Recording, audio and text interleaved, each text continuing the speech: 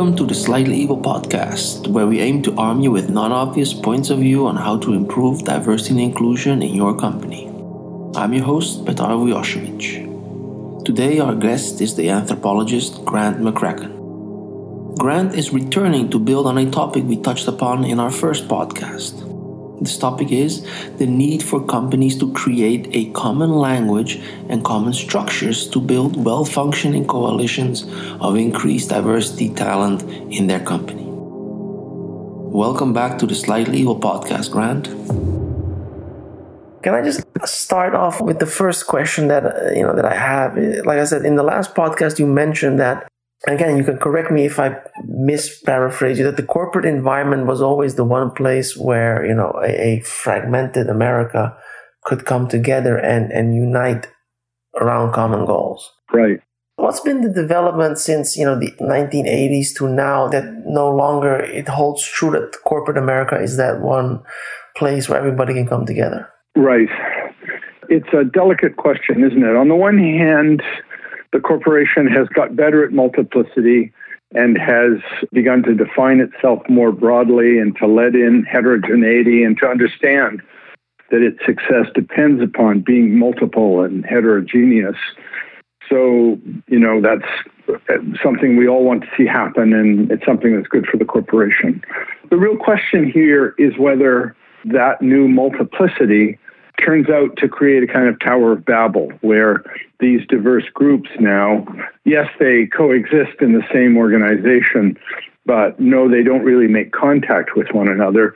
And so we've now created a problem that an organization that wants to get anything done in the world can endure.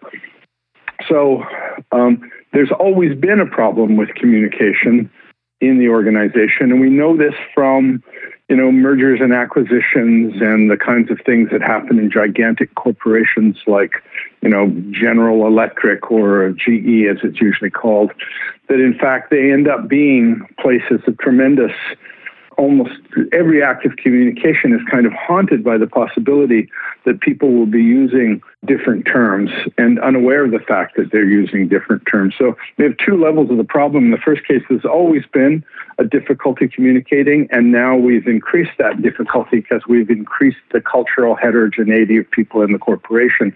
So what do? I think one of the things we could think about doing is creating a lingua franca, and that means send in the anthropologists, but for crying out loud, it doesn't need to be anthropologists who take on the problem.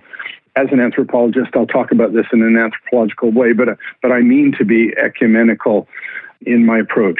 So the notion here is to do a kind of, what shall we call it, a kind of X-ray of the discourse that goes on in an organization, and just to sit with people and get them to describe who they are and what they think they're doing and what they think the business is about, and recent cases in which things have gone well or things have gone badly. And then you start to, in that anthropological, but not just anthropological way, you begin to map all of that language, and you get to see the meanings that are in play for this individual, and you begin to dig down into the assumptions they're making. What's interesting about this second piece of it is that often you're now looking at assumptions the individual doesn't know they're making, right? This is what culture does for all of us.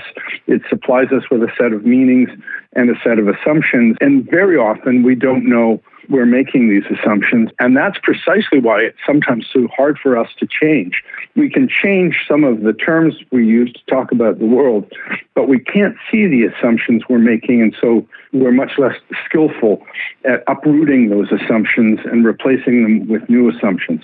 But that's our job here, right, is to create this kind of lingua franca so that we capture the grammar, if you want, of discourse for any individual in some part of the organization, and then take it to another part of the organization and say, as any anthropologist would, this is what she means. This is the language she will use to talk about the organization and what it's doing, and this is the language she will use, and this is what she means when she uses this language. These are the things she knows she means, and these are the assumptions she's smuggling into the discussion.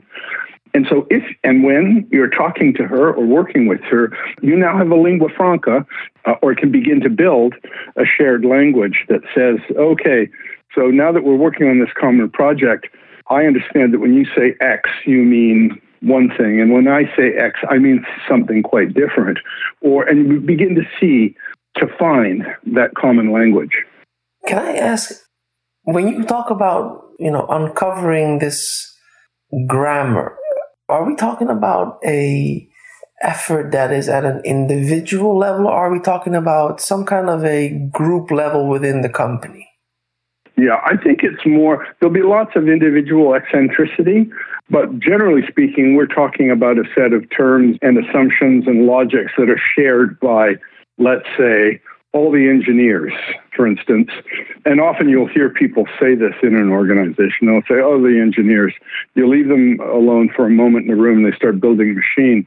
And we're designers. We need them to think about not what the machine can do, but what the consumer wants. So anyhow, yes, it's often these little languages that are contained in the organization exist for particular functions and the groups that do those functions. And I'm going to now date myself a little bit because you use the term, multiplicity. And what immediately came to my mind was the movie with Michael Keaton. Right. Yeah, absolutely. But that seems like an analogy for what we're seeing in corporations, right? The more heterogenic it becomes, the less, well-functioning, almost like, the copy of the copy of the copy is actually working. Right. Yeah, in fact, I used a slide of that movie, and I'm teaching this culture camp, and I talk about multiplicity, and I go through popular culture, and you can really see not just American popular culture struggling with this idea of multiplicity, and people are making films about it, and they're telling stories about it, and they're kind of working with it because it's so interesting and it departs so much from the conventions of selfhood and organization that existed after World War II. So it's really a kind of, it's a passionate interest for our culture, I think, is how do you make it work? The old corporation used to say, you hang your selfhood on a hook beside the door when you come in to work every morning, and we don't care that you're a champion bowler, or we don't care that you're a passionate folk singer, or we don't care about any of that stuff, really. We just want you to be one quite limited person when you come to work.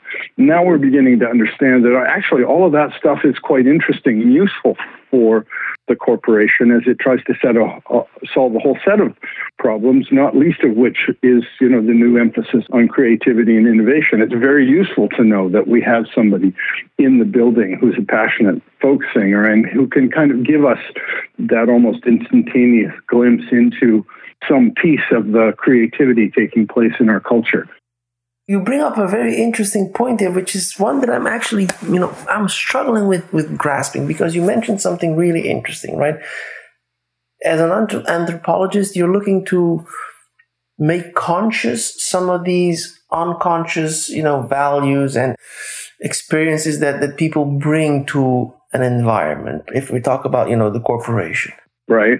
We're also now realizing that there is a lot of value to not hanging yourself right at the hook, but bringing yourself into the corporation. Right, exactly. What I'm struggling with to understand is that when you look at, the productivity or, the innovation that happened, let's say post the Second World War, it was huge, right? I mean, if you take things like the space program and all those initiatives, and yet people somehow were able to be innovative and creative while not consciously bringing their complete self into the company.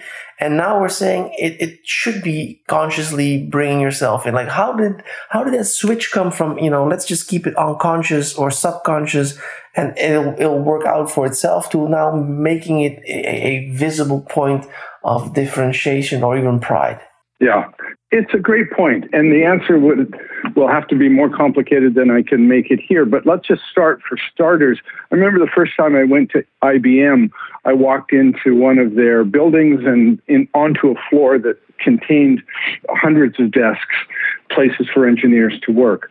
And literally, it was all white on white on white on white. There were no kinds of variations in color. Nobody had been allowed to put up any kinds of like personal things in their cubicle. They were all dressed in those white drip dry shirts. It was astounding how kind of monolithic it was. And you think about, how did all the, as you properly say, the tremendous creativity that happened after World War II, how did this group, so completely confined and effectively boxed by this environment, how did they come up with innovation upon innovation? And I think part of the answer is that what they were building in that case were those huge computers that would take up sometimes an entire floor of a building, or certainly, they weren't building personal computing. They were building industrial computing. So it was perfectly okay for those people to think at scale, to think about this computing as an industrial problem that wasn't about kind of speaking to, God knows, not at all about enabling individual variation. This was just about massive computational power put at the disposal of massive American corporations. So it's in some sense, this is self-fulfilling, right? As the culture becomes more varied and more heterogeneous, the old order begins to die out, the one that says, hang yourself at the door and now act in a relatively kind of anonymous, monolithic way to make products for an anonymous, monolithic public. As that world changes, people have to engage in different kinds of creativity and create a new order of heterogeneity in the products and services they create. So I think this thing is driven to some extent by its own internal logic. And so again, this idea that we don't want to know about any of the complexity and it's still true, certainly, that there are some things the corporation doesn't want to know.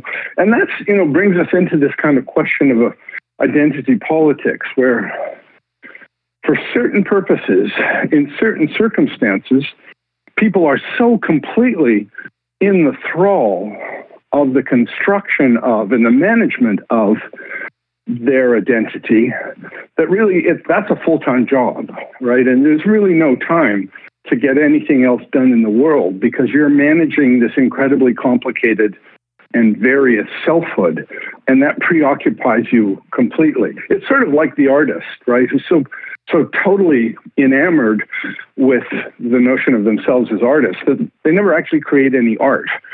Identity has overtaken the possibility of certain kinds of accomplishment. And I think that's potentially, you can imagine that as a place that the corporation ends up. And so preoccupied with kind of recognizing, acknowledging, expressing the complexity of the people within, that it ceases to be capable of doing whatever the corporation was designed to do.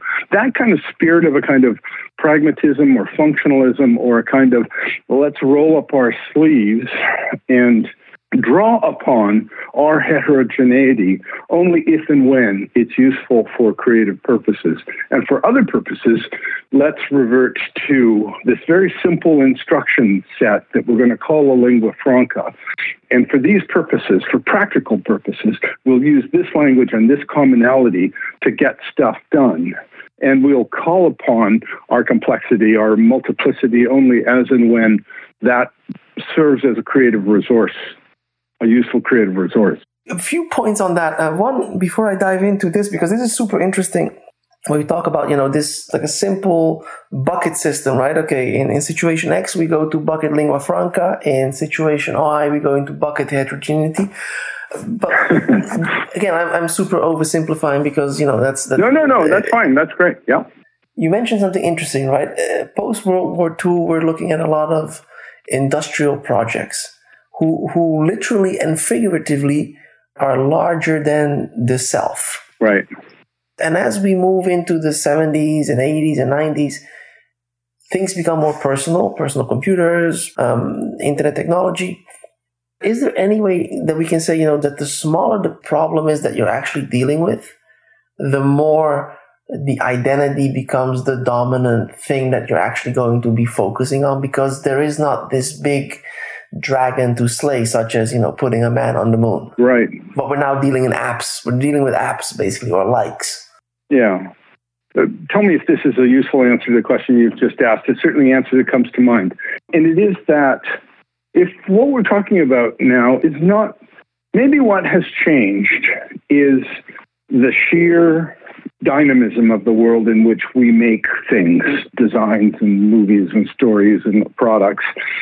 And when that's the case, to be a useful participant in a world that's boiling with change and with variation, with sudden shifts of attitude and outlook, it's really helpful if you contain a certain multiplicity of your own, right? And it's, you sort of think about it in a kind of the language of art history, about which I know appallingly little, but this notion of perspectival shifts, right, or we talk about postmodernism, in creating these perspectival kinds of shifts, and not privileging one point of view, but suddenly saying, no, this point of view and now this point of view. If you contain this internal multiplicity and you're capable of these sudden shifts of point of view, I think that makes you capable, probably, or more capable of the creativity you need to solve this kind of problem, which is, oh my God, what can this be? So we want to expand the imaginative envelope. And then where could we approach it this way, or perhaps approach it that way? You see people kind of iterating like crazy as they look for the perfect expression of the idea, as that manages the perfect fit with who we think the consumer is and what we think the market is. So that internal multiplicity, I think, gives us a fantastic kind of nimbleness or versatility that we can use to do the kinds of problem solving that matters more when the world is, as it were, constantly on the boil. Based on your answer, it strikes me like this is almost a new skill that people who are entering the workforce or who are in the current workforce should be taught and trained, how to manage your multiplicity so that it is actually effective instead of counterproductive. Yeah, that's a great point. I never thought to make that point, but you're absolutely right. Is that something that, as an anthropologist, that you feel like, is it teachable?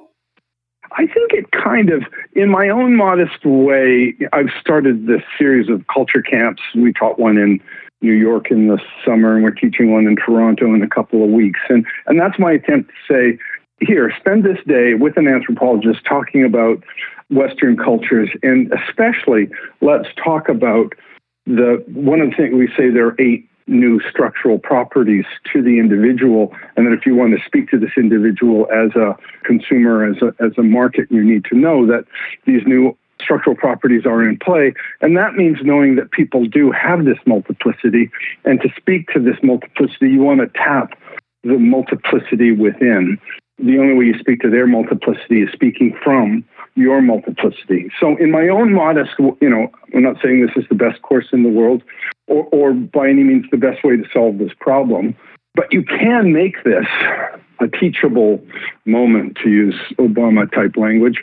You can, this is something to talk about. And it's interesting, you can see people go, oh yeah, no, this is quite useful. And people get into, this is the part that's really heartening, people get in touch a couple of weeks after the course and say, this is fantastic. It sounds like I'm singing my own praises, forgive me, but they say, this is really useful. This has made problem solving and creativity easier and richer than it used to be. So yes, I think it can be taught.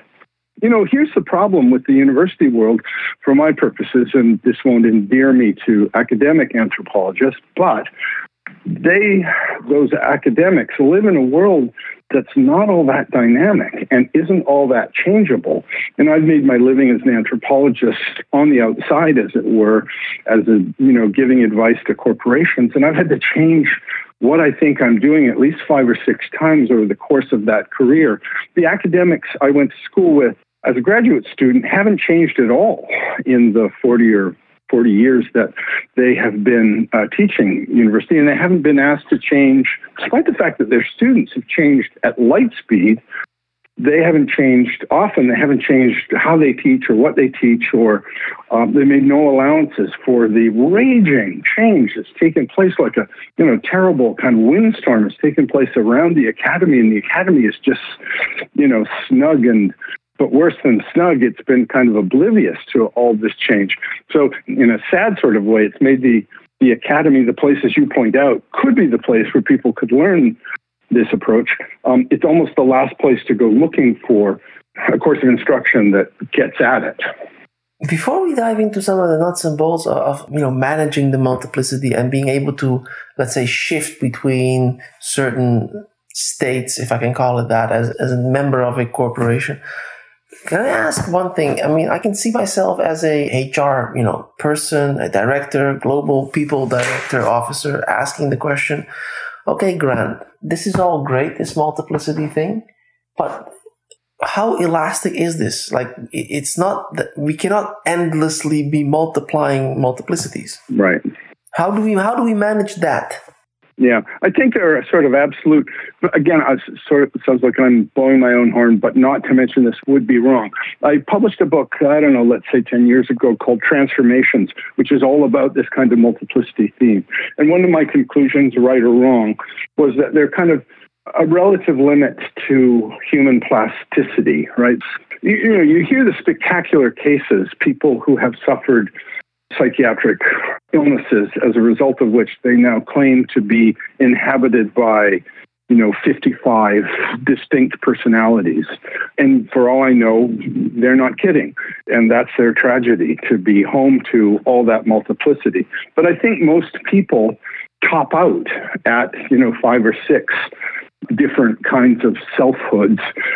There's a real tension here. I did research for the book, and I talked to one guy who said, I like to think about, we're talking about this issue of how many cells can you have, and how do you communicate between them, and can you have order, can you have coherence when you're multiple in this way? And he said, sometimes I sort of think about myself as a cheap motel.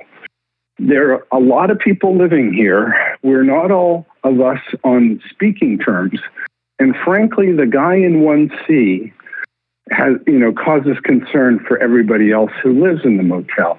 So he's kind of talking about himself as a collection of relative strangers who sometimes capture one another kind of passing in the parking lot. And you look at that, and I think we've all had a modest version of this experience, right, where we're caught in one version of ourselves and then we discover ourselves in the presence of another version of ourselves. The most obvious example of this is when you're having lunch with friends from high school and you suddenly see a table full of friends from college and feel yourself sort of caught between two quite different versions of yourself.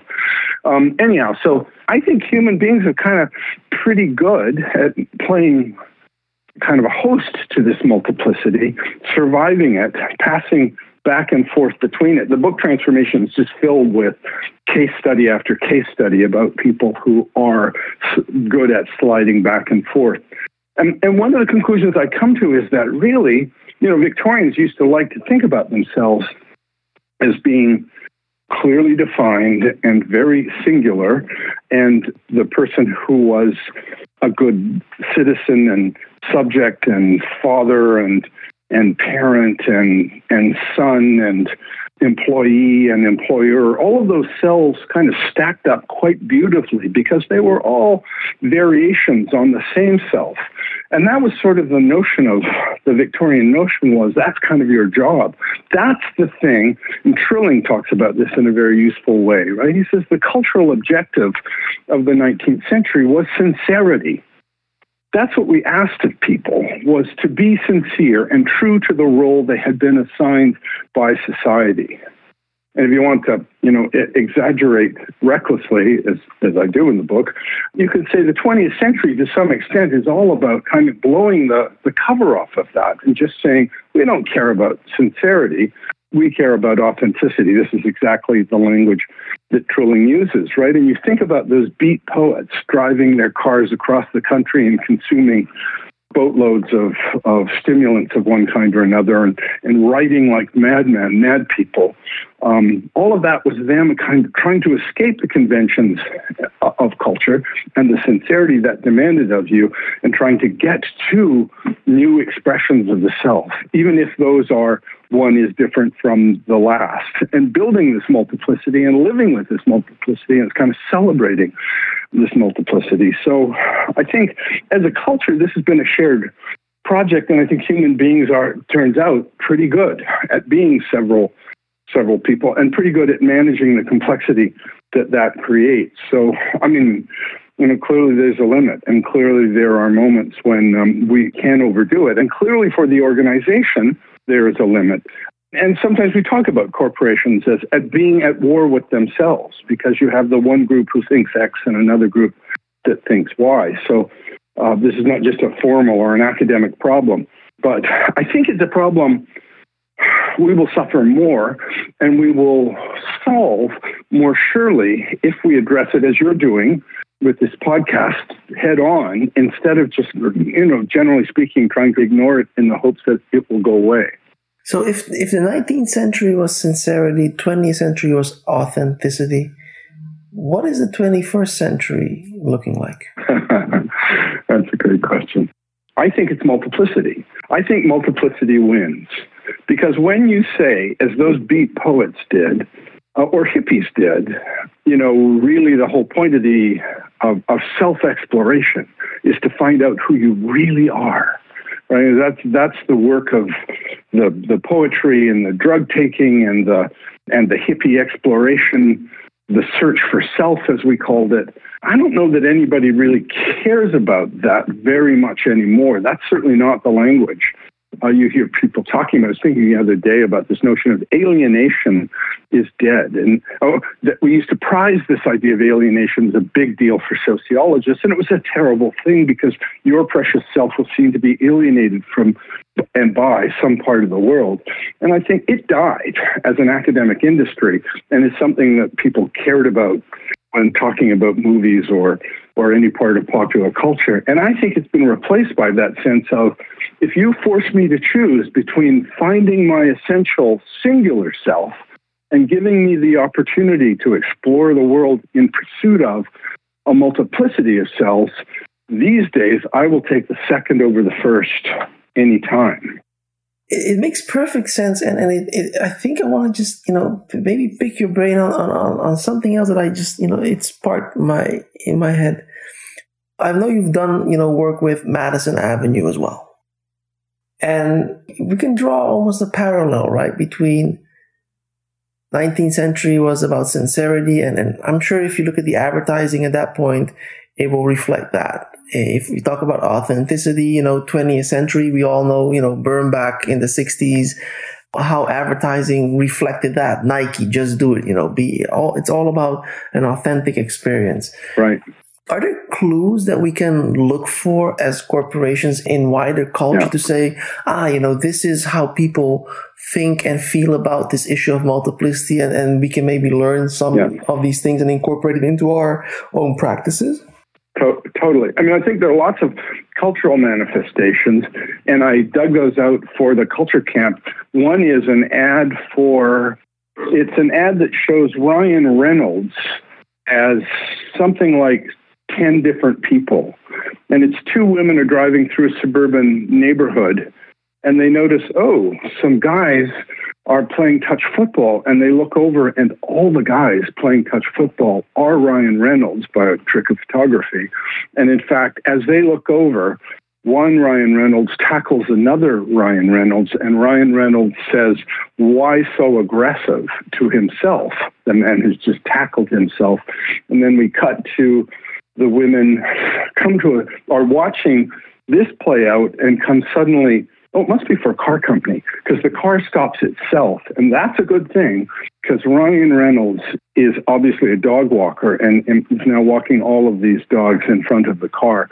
There's a beautiful Mustang ad from a couple of years ago in which the color of the Mustang changes according to the person looking at the Mustang. So the Mustang is driving through some American city. He sees a bicyclist in green. It sees a bicyclist in green. It changes into precisely the shade of green he's wearing. It sees a chef has come out of a restaurant dressed in white, and he has these elaborate tattoos on bare forearms. The car becomes white, and it takes on these tracings in the pattern of the tattoo. And then finally, it drives by a little girl this is sort of a nice bit of trickery, because by this time he's sort of going, got it.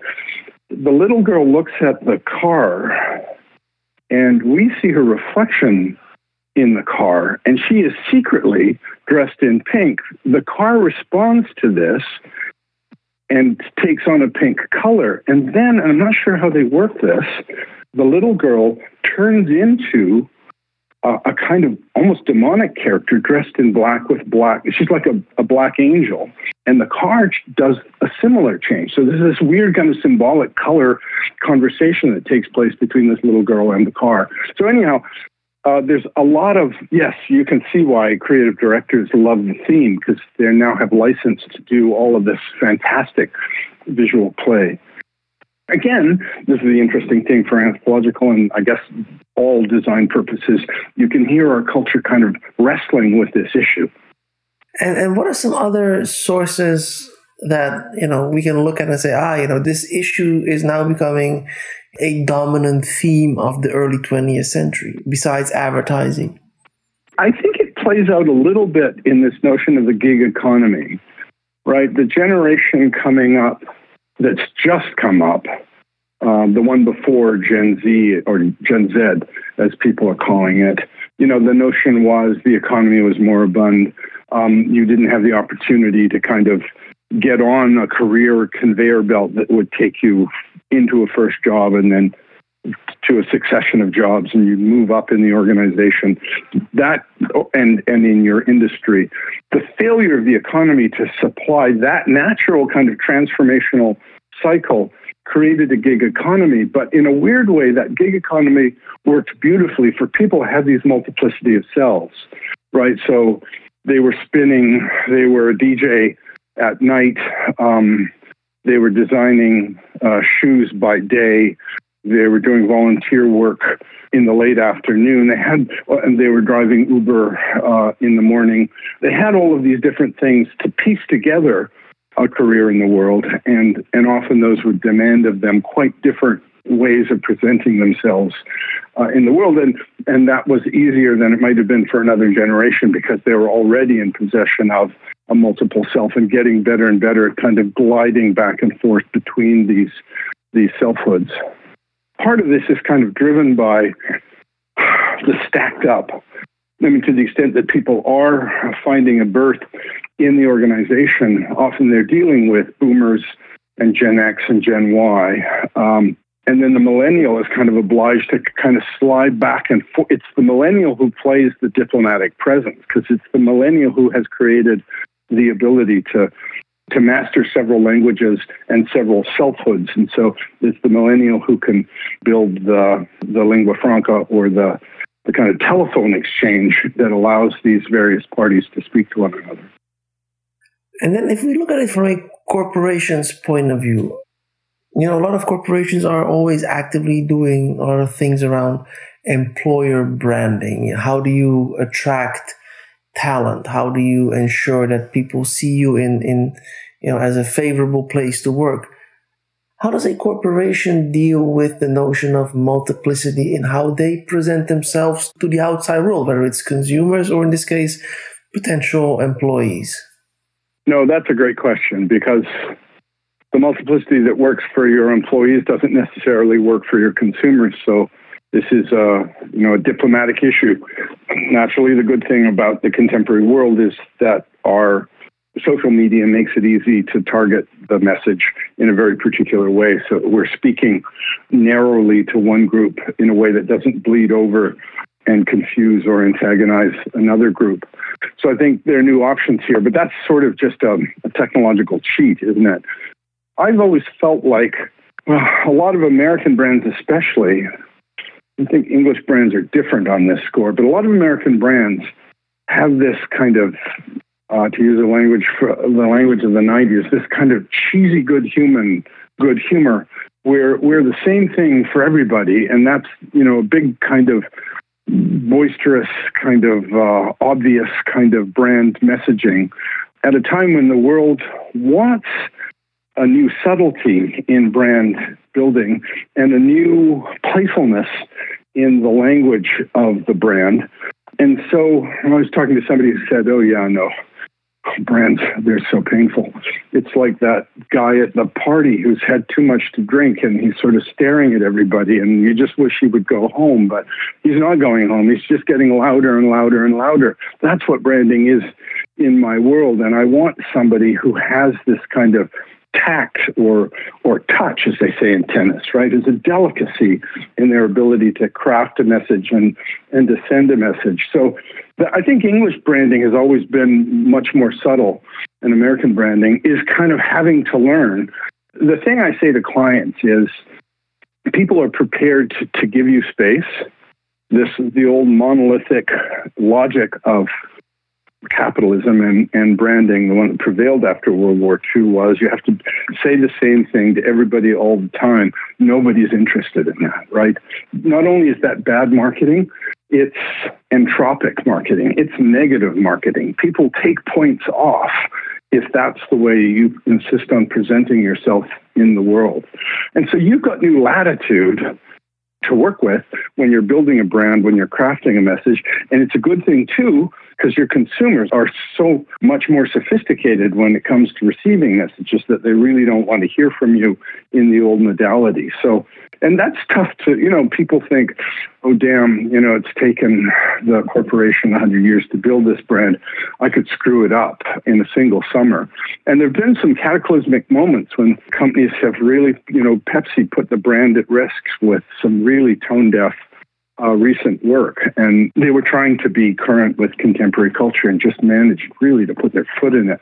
And almost had to do a kind of mea culpa to apologize. But I think there is latitude there. I think, we've had this notion from the Clue Train Manifesto that branding really is a conversation. I think that metaphor is wrong. But one thing about it is correct, and that is this is a looser exchange of information, and you're entitled to make mistakes, and you can make those mistakes and get back on your horse and carry on. Unless you've done something astonishingly stupid or ill-considered or antagonistic or violent, people will go, yeah, no, that happens. That happens to me in my attempts to say intelligent, interestingly playful things. I fall on my face. My friends go, you're an idiot, get up, carry on. If the brand is really trying, is making an effort, then people go, we forgive you, because that's vastly better than you being that guy at the party who won't shut up.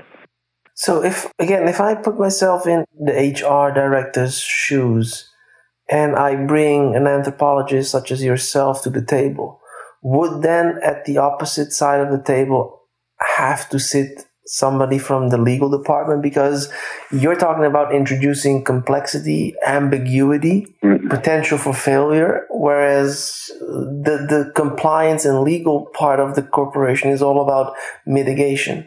Be bland, don't say anything that could be construed in a particular way. So how do you marry those tensions?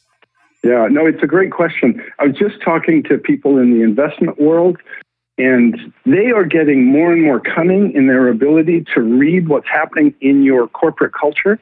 And they're deciding whether they want to bet on you, invest in you, buy your stock accordingly, right? And so if what you do in what's called the earnings call or the annual report is roll out all the usual language that promises the sun and the stars and goodness and kindness and lots of profit at the end of the year, people just go, that's not very useful, thank you very much.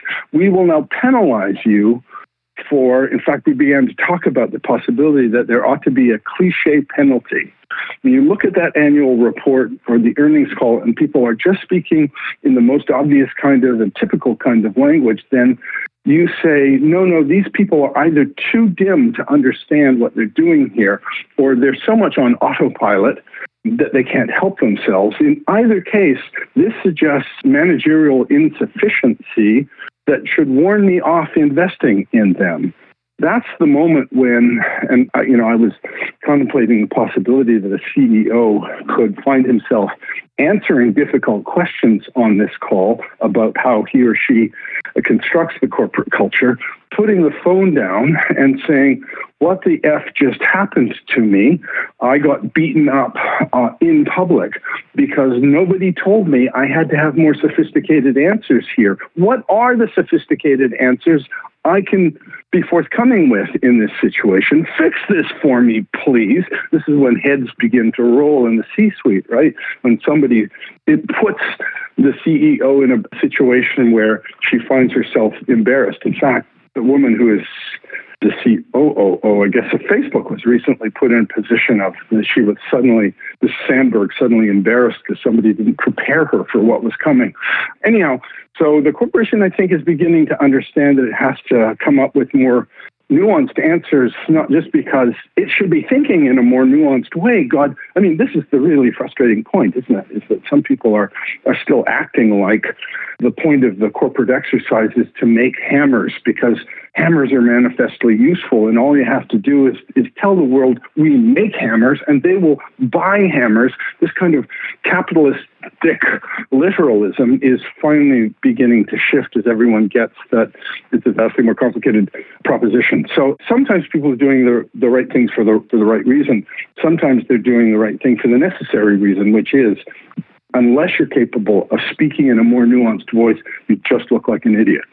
You raised an interesting point that I want to piggyback on, but I also want to just get your thoughts on the fact that is then Elon Musk going on the Joe Rogan podcast and smoking marijuana an example, perhaps a extreme example of a nuanced, sophisticated CEO who has multiplicity baked into his organization? He's just such an interesting guy because he is, for American purposes, we see him as the new Edison, right? As a guy so smart and in possession of such extraordinary corporate resources that he can take on the biggest questions and contemplate the biggest answers. So unlike poor Zuckerberg, I should say, who's just done a disastrous job of managing the Facebook debacle, Jeff Bezos isn't much better.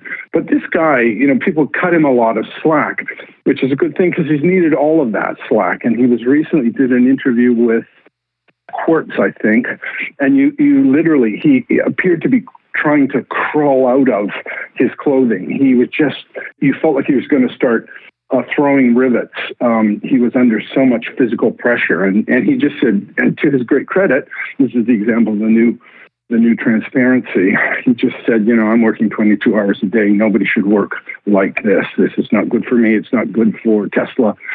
So that candor, I think, is a good thing. But yeah, I think people cut this guy an enormous amount of slack because he is so candid about his ambitions on the one side, and the stress factor to which the guy has subjected himself. It really is a kind of like one of the studies I'm sure they do at Tesla.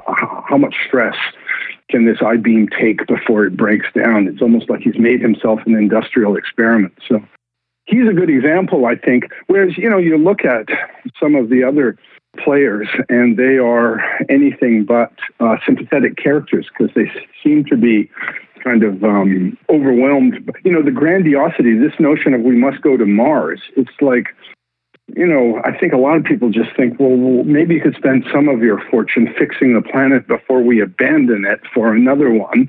But no, they want to be the ones who get there first, which is just feels like grandiosity to me, but what do I know?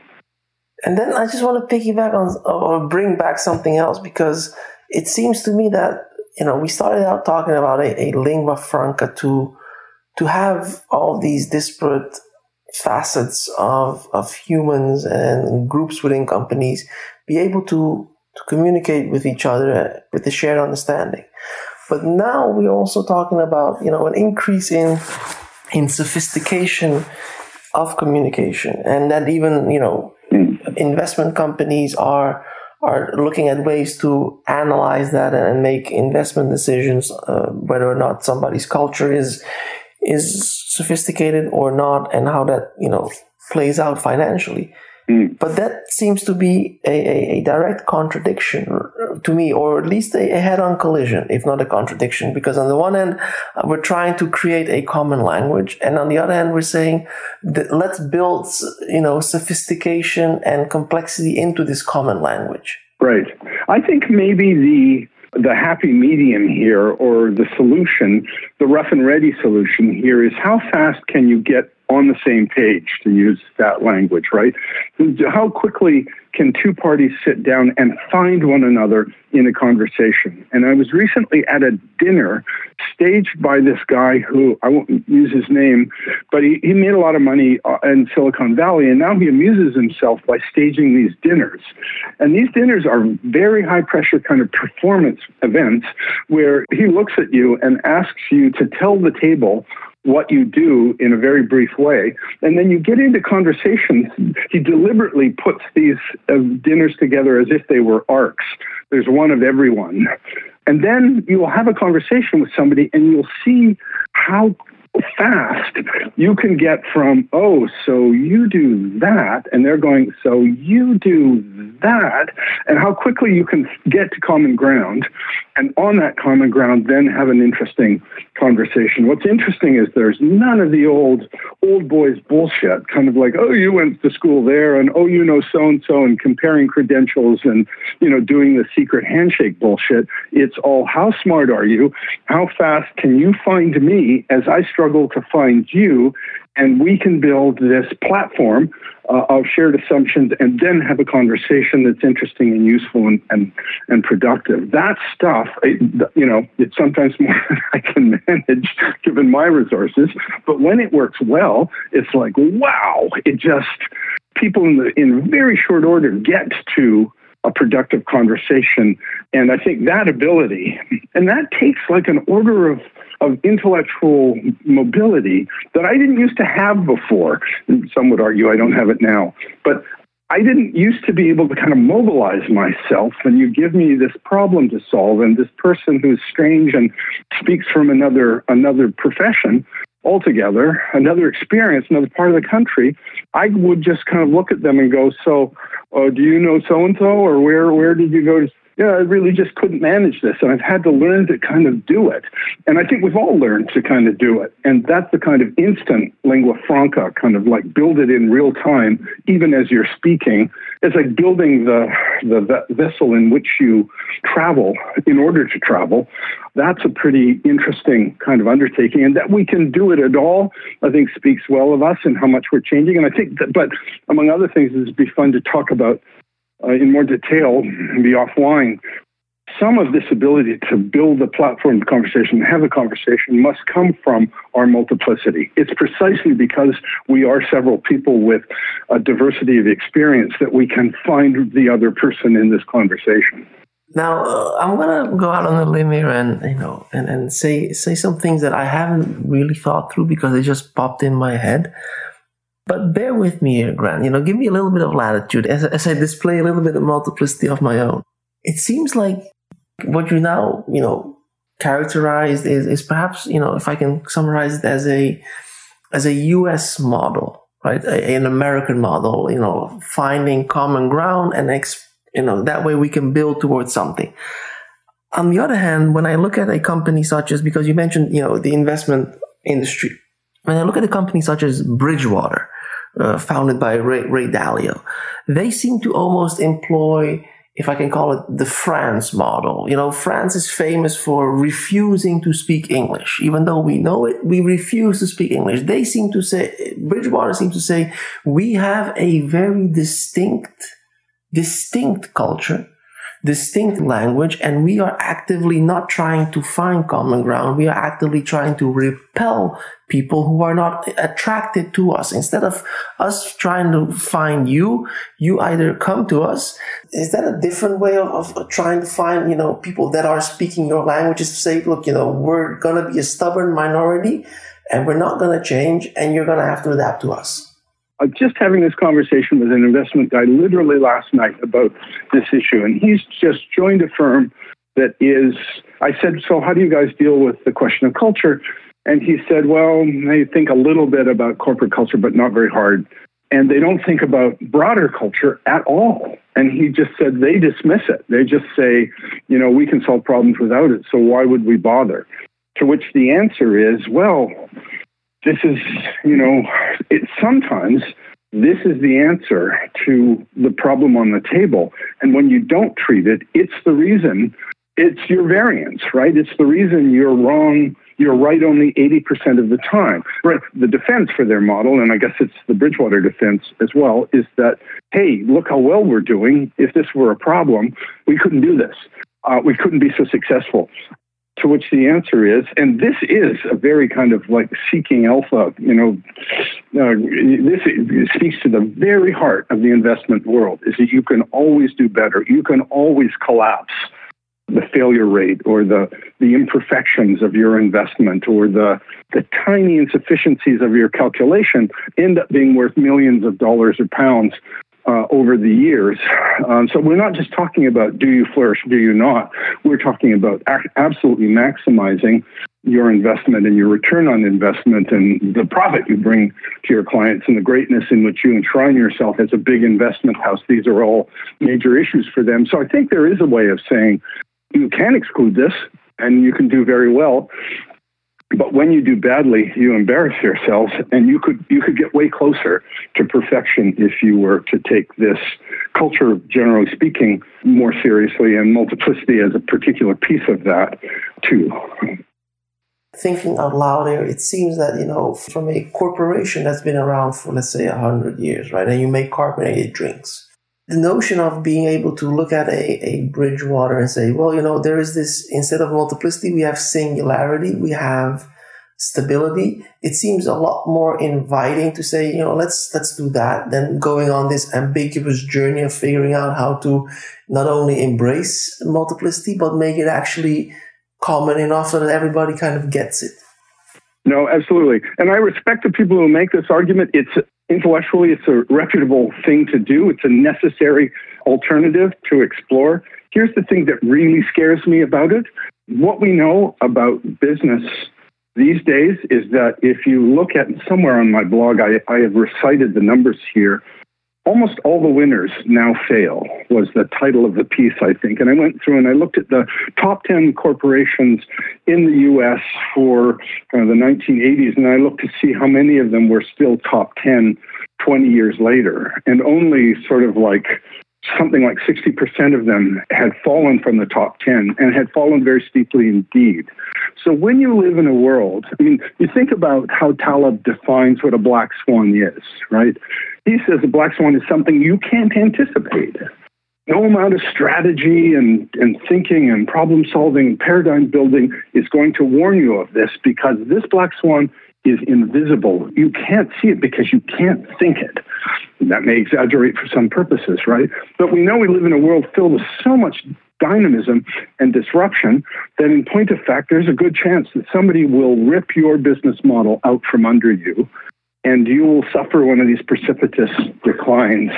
And by the time you come to and you realize what's happened to you, it's usually too late to take advantage of the advantages you have as the former top 10 incumbent. It's really too late to get back in the game. So the way you avoid black swans, the way you see the invisible, I think, is by changing your perspectives, looking at things and going, what if I change this deep assumption? What if I change this deep assumption? What if I change this deep assumption? I was in a boardroom, 20, 30 years ago, and somebody said, what if sugar is the new tobacco? And everyone just laughed. Like, yeah, that's going to happen. Of course, that's exactly what happened, right? Sugar is now the enemy, and the corporations that scorned this possibility, that insisted that this was ridiculous, were in fact staring in the face of a black swan, and they couldn't see it for what it was, so they couldn't adapt. The ability to shift perspectives, to spot unlikely futures, is precisely, I think, your chances of doing that go up when you are a multiple creature. Because some part of your life is spent going from one set of assumptions to another set of assumptions. You're accustomed to this idea that what feels like an absolutely clear and continuous view of the future, that could be wrong. Because if you look at it from this other point of view, it's entirely possible that this could be an arbitrary arrangement. And that's got to be the single foundational truth of anthropology, is that culture presents you what feels like an inevitable view of the world, but in point of fact, it's an arbitrary convention that exists as a compelling understanding of the world because we have accepted it as such and built it as a consensus that we share and insist upon, day to day in every conversation. So again, it's another just way of saying multiplicity is a very useful device for surviving a world that is now fantastically disrupted and disruptive, and will only get more so. There's no reason why the world is ever going to get simpler or more continuous. So my sense is anybody who says we can just shut out the noise that comes to you when you're a student of culture, a student of multiplicity, is really just asking for trouble. Then the question becomes, how do I bring in the type of talent and skill sets as an HR team that can tell me noise from signal? Right. Because HR is probably not equipped to deal with these questions of building, common languages and dealing with multiplicity. From an HR function, I think the individuals who work in HR, as you said, the human beings probably could, have already been doing it because everybody has multiple identities that they have. But the moment, again, they put on this HR hat, it's about, okay, we need to have some kind of order and consistency about it. I mean, I wish the humanities were not so preoccupied with postmodernist anxieties about whether and what you can say to be true of the world, and preoccupied with a kind of what we could call an identity scholarship, where it's, discourse is really about the thinker or the writer much more than it is about the thing thought or written about. The humanities ought to be the place that produces people with fabulously good skills, with a tremendous kind of intellectual mobility where they can shift from one perspective to another. But, they're just not at the moment, or they're not everywhere productive of these talents. So it's not clear how you get them. I'm sure there has to be, HR, I guess, loves to have tests that help identify the talents that people bring or would bring to the job. And surely that's one thing we should do, actually, is think about what a diagnostic like this would look like that HR could use to spot people who have a gift for multiplicity and those who don't. When we look at, figuring out who has it and who doesn't have it, what are some companies that you think are actually doing it fairly well, even from a consumer branding point of view, and even maybe from an internal company culture point of view, in managing this multiplicity and even having some rudimentary lingua francas? That's a good question. Who's kind of having to grapple with this problem, because what they do in the world is furnish and design office spaces, is Herman Miller. They make furniture and they make office complexes. Apparently WeWork is doing some interesting work here, and they've hired some social scientists, and they're really thinking about what the office is over and above the kind of the physical plant. But I don't know the details there. I have to say, in my failing, I'm sure, there's just not like a whole set of companies that leap to mind. I would love to hear of them if we can think of candidates. I would love to hear about them. Well, to me, it's easier to find, anti-candidates. Yeah, well said. You're looking at, Nike, who's always had the perception of having a very strong cultures in recent times, dealt with, internal and, culture, scandals. You look at Google, and recently there, a huge section of employees threatening to walk out of the company because of some internal revelations. You look at Facebook, all these companies that are being held up as being very innovative in a lot of ways seem to not be able to grasp the cultural elements. So it's tragic, and especially because almost everybody in the organization, just to risk a kind of a too generalization, the younger you are, the smarter you are on these issues. And maybe that's the problem. Rather, that's the solution, is that as people mature and rise into management positions, some of these issues will go away just because people have a native understanding of the issues and a head start in solving them. So then I have two final questions because I don't want to run over your time as well. First question is, are we then making a mountain out of a mouse hole? Is that the right saying? In terms of, this need for finding a common language because things might just work itself out through demographic changes? Right. I think it's, too long for us to wait. And I'll just do another story here as I talked to a guy who makes his living in mergers and acquisitions, and the conversation took a slightly antagonistic turn where I said, I read somewhere that 60% of mergers and acquisitions fail. How do you live with a failure rate like that? And he said, listen, once we push an M&A off the lot, it's not our problem what happens to it. So comparing himself to a used car salesman who's selling a car without an engine, that it has been this bad for this long, is just one of those irrationalities that the system will at some point wake up and go, oh, for crying out loud, and it's when, and you can see it happening. Literally, yesterday night and over the last couple of months, I've had a ringside seat at the World of Investment. And they're the people, in some important sense, call the shots, right? If you're a corporation, you need to care what the street, the investment community thinks about you. And if they've determined that you suffer these liabilities and they begin to penalize you for the degree to which you suffer the liability, that's the moment people start to spend real money fixing the problem. And that's the moment that a lot of people who are now, living in relative obscurity will rise to the glory of the C-suite. Perhaps I have also a fascination with the investment world because they always are looking for alpha, right? They're always seeking alpha, oftentimes failing to do so. But is that a hint as to what could be a first step for any company trying to find a common language, is to somehow figure out what the cost of not having it is? Because these people, the bankers, they make everything about numbers in the end, right? It's all about dollars and cents. Absolutely. And for all we know, Goldman Sachs or, one of those big houses who take on big problems, that they've run the numbers here and they've quietly let their clients know. It's not yet public, but it someday will be. I don't know that that's happened, but it's precisely the kind of thing that Goldman Sachs is probably not very good at culture or corporate culture or multiplicity or lingua franca. So until they put their house in order, they can't put other houses in order. But someday they will, and this will be another kind of thing that creates tremendous sudden acceleration of problem solving, right? People will go, oh, okay, McKinsey takes this problem seriously, so we do too, and they suggested solutions, so we're embracing those, and we'll spend any amount of money to get right on this because the street is now watching us. I can see that as a scenario that could happen quite quickly.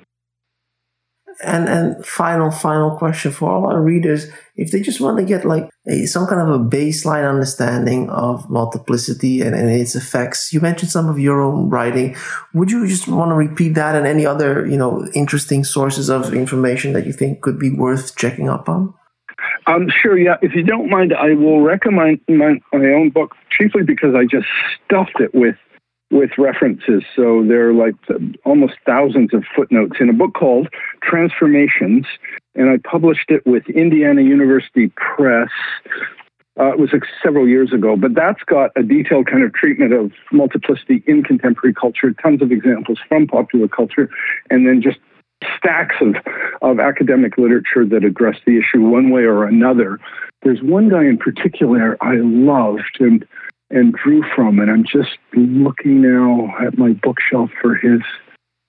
Damn, I don't see it, but you'll find it in Transformations.